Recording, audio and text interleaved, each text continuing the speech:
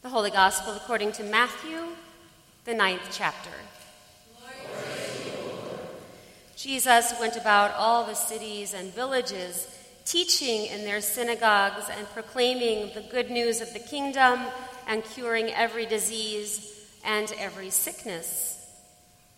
When he saw the crowds, he had compassion for them because they were harassed and helpless, like sheep without a shepherd. Then he said to his disciples, "The harvest is plentiful, but the laborers are few. Therefore, ask the Lord of the harvest to send out laborers into his harvest." Then Jesus summoned his 12 disciples and gave them authority over unclean spirits to cast them out and to cure every disease and every sickness. These are the names of the 12 apostles. First, Simon, also known as Peter, and his brother Andrew. James, son of Zebedee, and his brother John. Philip and Bartholomew. Thomas and Matthew, the tax collector. James, son of Alphaeus, and Thaddeus. Simon the Cananean, and Judas Iscariot, the one who betrayed him.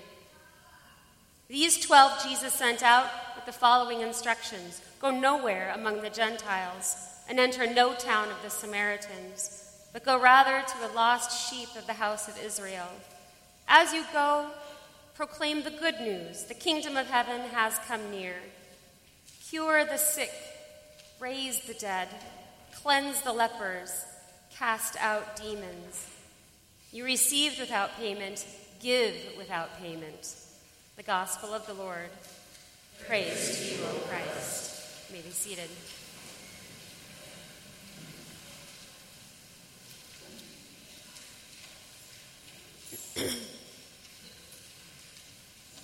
There are a few theories regarding the relationship between adult eagles and their young. One theory suggests the parent eagle flies beneath their young as they are first learning to fly so that they can catch them if they begin to fall. Another theory suggests the adult eagle actually carries the young on their wings until the little ones are ready to fly on their own. Regardless of which theory is true, or perhaps both are, this relationship between an adult eagle and its young is sometimes used as a metaphor in the Bible to describe the caring and protective relationship between God and God's people. It's used in today's first reading, if you noticed, from Exodus, wherein the Israelites find themselves at the foot of Mount Sinai. Moses goes up the mountain to talk to God. God says to him, "Go and remind the people what I've already done for them, how I delivered them from their slavery in Egypt and led them through the Red Sea, how I bore them up on eagle's wings and brought them to safety. Tell the people, if they obey my laws, I will be their God." Moses delivers this message to the people, to which they reply, "Tell us what we have to do, and we will do it." The reading ends with Moses reporting back to God that the people had said, "Tell us what to do, and we will do it." Now, we don't know how God reacted to Moses' report of the people's response, but in my mind, at least, whenever anybody says, "Tell me what to do, and I will do it," I laugh. Not because I'm cynical or bitter, but because I'm a mother. And I'm speaking from 13 years of experience that whenever my sons ask me what I want for Christmas or my birthday or Mother's Day, I always say the same thing. I just want one day with no fighting. And what do they reply? "Tell us what to do, and we will do it." Which usually lasts about an hour or two, and then fists are flying. I thought we had finally succeeded this year on Mother's Day, only to discover they had, in fact, been calling each other names through texts, giving me the illusion that they were fulfilling my wish for peace.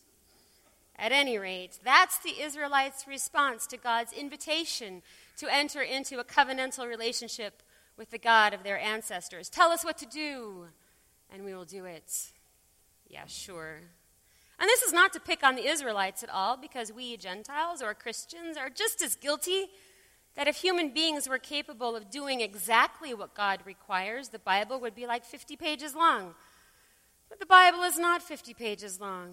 From this early covenant between God and Moses, the Bible is one long, exhaustive story of people doing exactly the opposite of what God asks them to do. From the initial mess in the Garden of Eden, to King Saul's disobedience, to King David's murder and adultery, to Jonah's attempt at avoiding God, to Peter's denial, to Judas' betrayal. There's no shortage of examples in the Bible of times when people who had promised God that they would do exactly what God told them to do, don't. And we are certainly no exception to that. We often make promises to God we don't keep. So why does God even ask us to make promises God knows we can't keep? It seems kind of silly. God wants us to try. Like the young eagles, God wants us to try our wings, to attempt to fly, to participate in the relationship between parent and child. God was in relationship with human beings long before today's covenant with Moses, and even long before God's covenant with Abraham. God has been in relationship with creation since the very first Big Bang.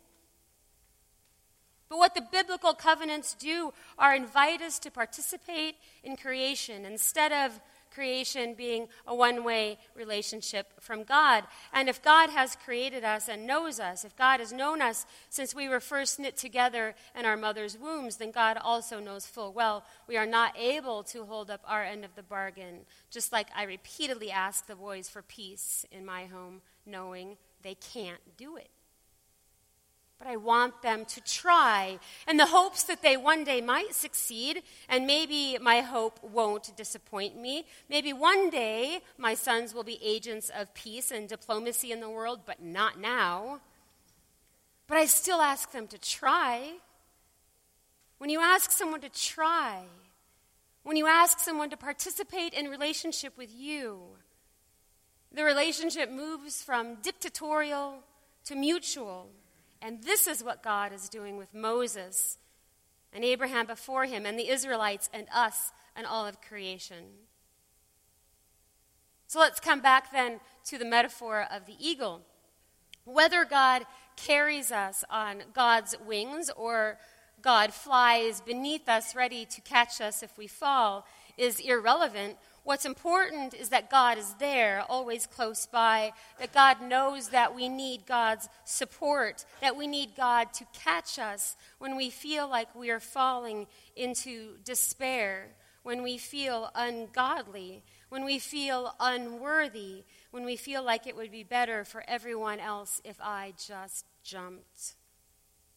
We all know people, maybe it is even yourself, who feel like there is no place for you in this vast wingspan of God's grace. We all know dear ones who feel undeserving or unfit to live this life, who want to eject themselves from the safety of God's wings. Judas was one such person whose torment drove him to take his own life, but Jesus still counts him among his friends and disciples, if you noticed from this morning's gospel, so that Judas is not eternally lost, but rather eternally saved. God swoops down to catch even the most despairing ones and rescues them from hell and eternal death and raises them up to shine like the sun. And that is what Good Friday is all about, that Jesus gets as many as Adam got, that none can fall from the grace of God. God wants us to try our wings in life, knowing that it will be difficult, that we will get bruised and broken.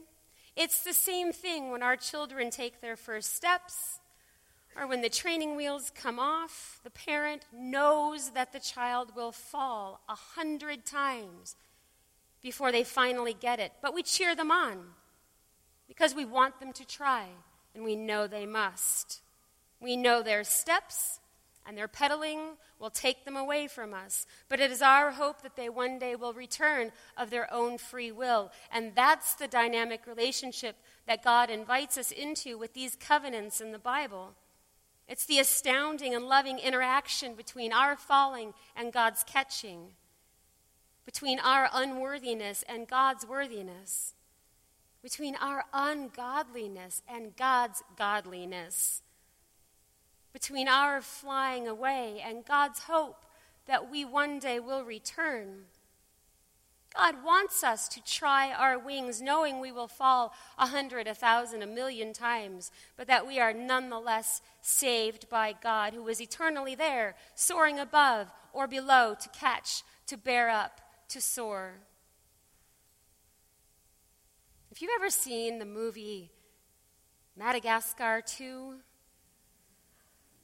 I don't often quote movies, and never an animated one, but Madagascar 2, you'll recall the scene following the plane crash in Africa, where the penguin Kowalski says to the skipper, "Only 2 passengers unaccounted for, sir." And the skipper replies, "That's a number I can live with." It's not so with God.